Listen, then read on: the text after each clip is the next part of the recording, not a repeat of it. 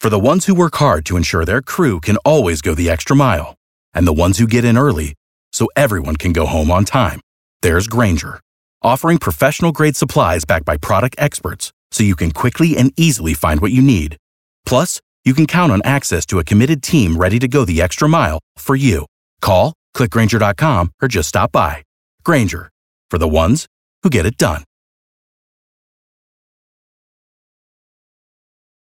While President Trump is trying to tie former Vice President Joe Biden to calls by some more progressive Democrats to defund police departments, Biden said on Monday that he does not support those type of efforts, as Biden reiterated his plans to send $300 million to local police departments as part of his criminal justice plan. I have to say it was somewhat amusing on Monday to watch Democratic Party activists scramble to tamp down the defund the police slogan, as they know full well they will be beaten over the head with that in coming months by Republicans. The Confederate side of the Civil War is feeling more heat from military leaders at the Pentagon. Last week it was the Marine Corps officially banning the public display of the Confederate battle flag, and now the Army is openly talking about the possibility of renaming military bases which are named after Confederate soldiers. Those include some high-profile installations like Fort Bragg in North Carolina, Fort Benning and Fort Gordon in Georgia.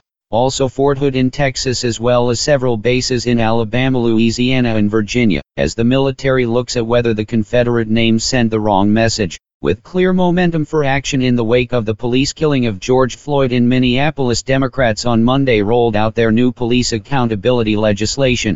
You can read the text and the highlights of the 135-page plan on my blog, as the plan would ban certain tactics like the police chokehold. It also sets up a national registry of officers involved in brutality cases and seeks more accountability by limiting the legal immunity of police officers, allowing lawsuits against them if they violate the constitutional rights of others. Look for Democrats in the House to vote on this police measure maybe after July 4th. Without the ones like you, who work tirelessly to keep things running, everything would suddenly stop. Hospitals, factories, schools, and power plants, they all depend on you.